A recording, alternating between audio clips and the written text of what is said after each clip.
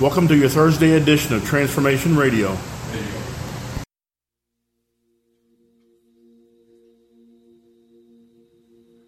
You unravel me with a melody. You surround me with a song of deliverance from my enemies, till all my fears have gone. I'm no longer a slave to fear. I am a child of God. I'm no longer a slave to fear. I am a child of God.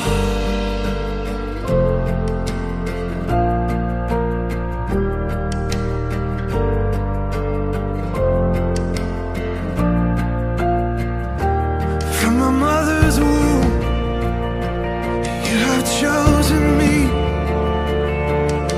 Love has called my name.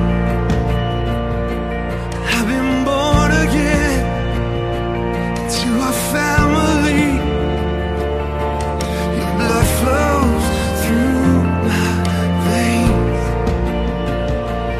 I'm no longer a slave to fear. I am a child of God. I'm no longer a slave to fear. I am a child of God. I'm no longer a slave to fear. I am a child of God. I'm no longer a slave to fear. I am a child of God.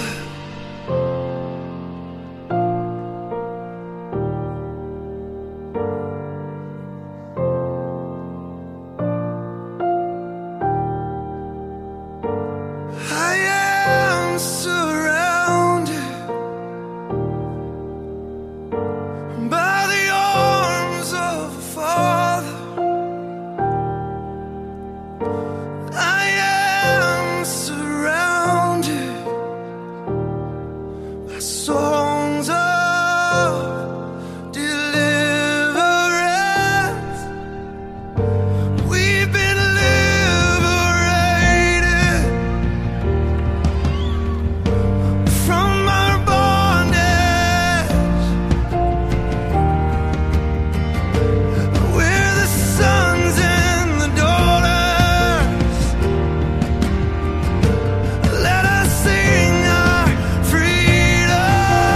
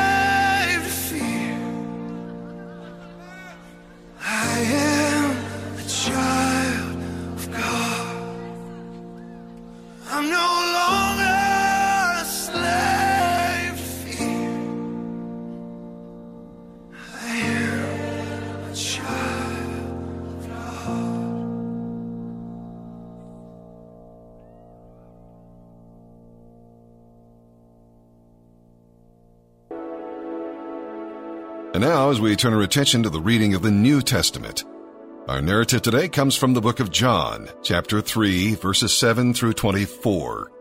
We all have areas where temptation is strong and habits are hard to conquer. These weaknesses give the devil a foothold, so we must deal with our areas of vulnerability. If we're struggling with a particular sin, however, these verses we'll be reading are not directed at us. If we're struggling with a particular sin, however, these verses are not directed at us, even if for the time we seem to keep on sinning. John is not talking about people whose victories are still incomplete. No, he's talking about people who make a practice of sinning and look for ways to justify it. 3 steps are necessary to find victory over prevailing sin. 3 steps. Number 1, seek the power of the Holy Spirit and God's Word. Number 2, stay away from tempting situations. And number 3, seek the help of the body of Christ. Don't try to go it on your own. Be open to their willingness to hold you accountable and to pray for you. They can't keep on sinning is a term we'll read here in today's scripture. It means that true believers do not make a practice of sinning, nor do they become indifferent to God's moral law. All believers still sin, but they're working to gain victory over sin. Now, we're born into God's family when the Holy Spirit lives in us and gives us Jesus' new life. Being born again is more than a fresh start. It's a rebirth, receiving a new family name based on Christ's death for us. When this happens, God forgives us and totally accepts us. The Holy Spirit gives us a new mind and heart, lives in us, and begins helping us to become like Christ. Our perspective changes, too, because we have a mind that is renewed day by day by the Holy Spirit. We have to begin to think and act differently. Now, Cain killed his brother Abel when God accepted Abel's offering and not his. Abel's offering showed that Cain was not giving his best to God, and Cain's jealous anger drove him to murder. People who are morally upright expose and shame those who aren't. If we live for God, well, the world will often hate us, because we make them painfully aware of their immoral way of living. John echoes Jesus' teaching that whoever hates another person is a murderer at heart. Strong words. Christianity is a religion of the heart. Outward compliance alone is not enough. Bitterness against someone who's wronged you is an evil cancer within you and will eventually destroy you. Don't let a poisonous root of bitterness grow in you or your church. Now, the mutual relationship living in Christ as He lives in us shows itself in Christians who keep these 3 essential commands. Number 1, believe in Christ. Number 2, love the brothers and sisters. And number 3, live morally upright lives. The Spirit's presence is not only spiritual and mystical, but it's also very practical. Our conduct verifies His presence. All right, with that, let's begin our reading today here in the New Testament. December 3rd, the New Testament. 1 John chapter 3, verses 7 through 24. Dear children, don't let anyone deceive you about this. When people do what is right, it shows that they are righteous, even as Christ is righteous. But when people keep on sinning, it shows that they belong to the devil, who has been sinning since the beginning. But the Son of God came to destroy the works of the devil. Those who have been born into God's family do not make a practice of sinning because God's life is in them. So they can't keep on sinning because they are children of God. So now we can tell who are the children of God and who are children of the devil. Anyone who does not live righteously and does not love other believers does not belong to God. This is the message you have heard from the beginning. We should love one another. We must not be like Cain, who belonged to the evil one and killed his brother. And why did he kill him? Because Cain had been doing what was evil, and his brother had been doing what was righteous. So don't be surprised, dear brothers and sisters, if the world hates you. If we love our Christian brothers and sisters, it proves that we have passed from death to life. But a person who has no love is still dead. Anyone who hates another brother or sister is really a murderer at heart. And you know that murderers don't have eternal life within them. Anyone who does not live righteously and does not love other believers does not belong to God. This is the message you have heard from the beginning.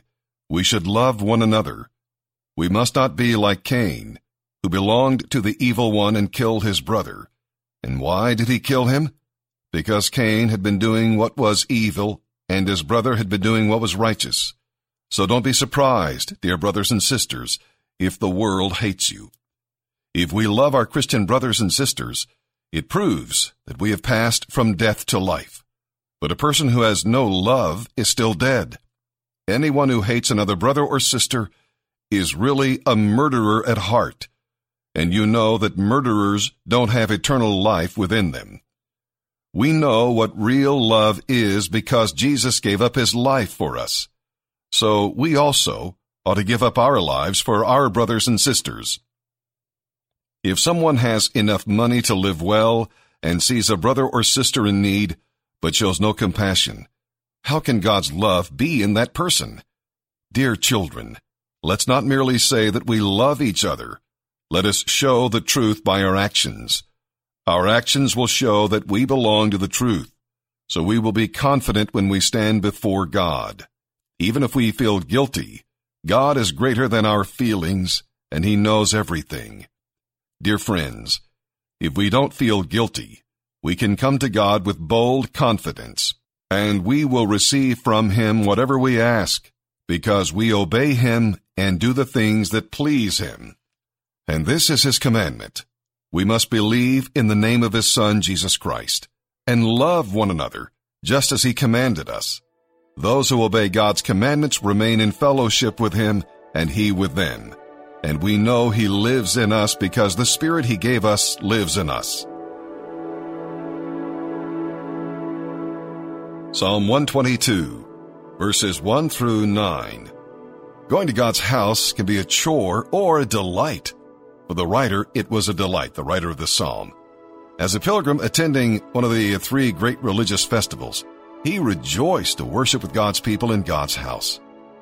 We may find worship a chore if we have unconfessed sin, or if our love for God is cooled. But if we're close to God and enjoy his presence, we'll be eager to worship and praise him. Our attitude toward God will determine our view of worship. Now, the thrones where judgment is given, as we shall read about here today, are the courts of justice by the town gate. In Bible times, the elders in a town sat to hear cases and administer justice at the gate. Sometimes the king himself would sit at the gate to meet his subjects and make legal decisions. Speeches and prophecies were also made at the city gate. The writer here in Psalms today was not praying for his own peace and prosperity, but for that of his family and friends in Jerusalem. This is intercessory prayer, prayer on behalf of others. Now, too often we're quick to pray for our own needs and our own desires, but we can often neglect interceding for others. Remember back in Job, the scripture says the captivity of Job was turned as he prayed for his friends. Will you intercede for someone in need today? Psalm 122, verses 1 through 9. A song for pilgrims ascending to Jerusalem, a psalm of David. I was glad when they said to me, "Let us go to the house of the Lord." And now here we are, standing inside your gates, O Jerusalem. Jerusalem is a well-built city. Its seamless walls cannot be breached. All the tribes of Israel, the Lord's people, make their pilgrimage here. They come to give thanks to the name of the Lord, as the law requires of Israel. Here stand the thrones where judgment is given, the thrones of the dynasty of David. Pray for the peace in Jerusalem. May all who love this city prosper. O Jerusalem, may there be peace within your walls, and prosperity in your palaces. For the sake of my family and friends, I will say, may you have peace. For the sake of the house of the Lord our God, I will seek what is best for you, O Jerusalem. Proverbs 29, verse 1. Whoever stubbornly refuses to accept criticism will suddenly be destroyed beyond recovery.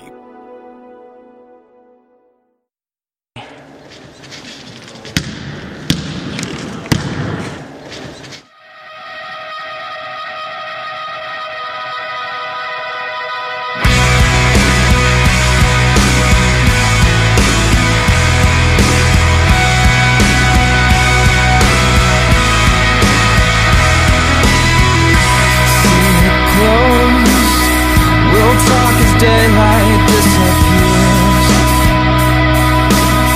We'll share our stories one by one. No need to skip over the hurts and fears. Let's share the things we both hide behind. Life is the poetry of broken lines and misspelled words, each one making us stronger.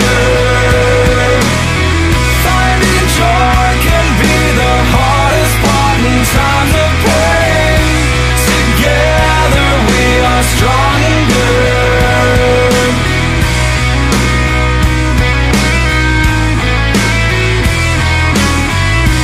Trust me, I know that life writes in heartbreak. I've said goodbye to loved ones too. Their lives have pushed me past the stumbling stones, and I was made more by who they were. Life is the poetry of broken lines and misspelled words, each one making us stronger. Finding joy can be the hardest part in times of pain. Together we are stronger.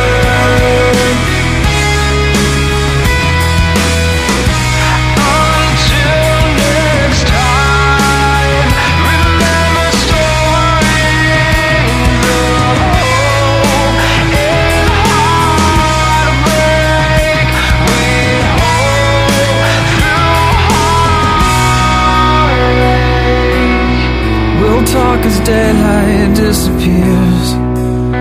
Let's share our stories, yeah!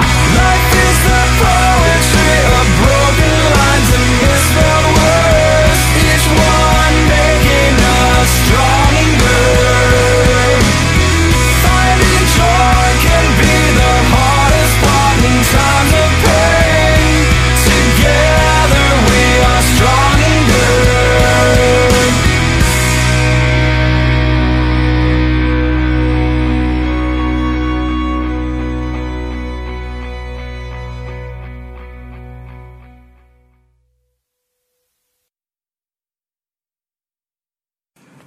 Ladies and gentlemen, entering phase 3 at 6 foot 180, Blaine Harden. Hey everybody. God's done some amazing things in my life. In the last 5 months, before I came in here, I was just like the rest of us, broken, addicted, and the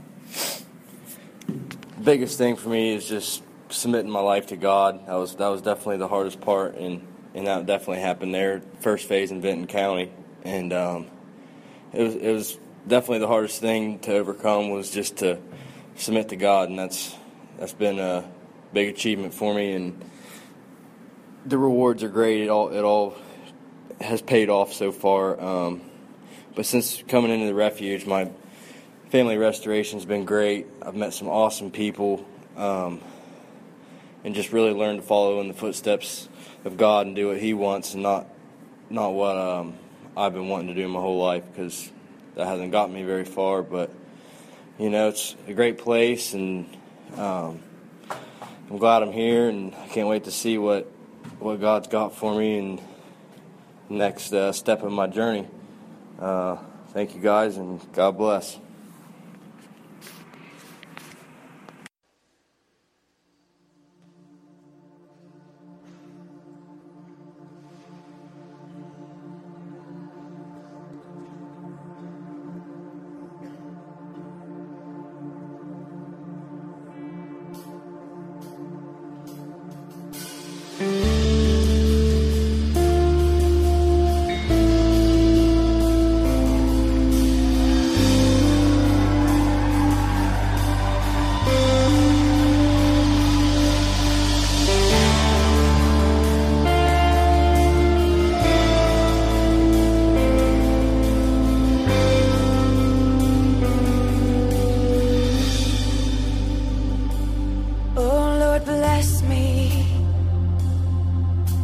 and keep me,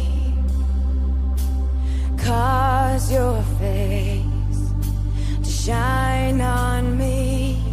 Lord, be gracious with the light of your countenance. Give me peace, for I live only to see your face, so shine on me. For I live only to see your face,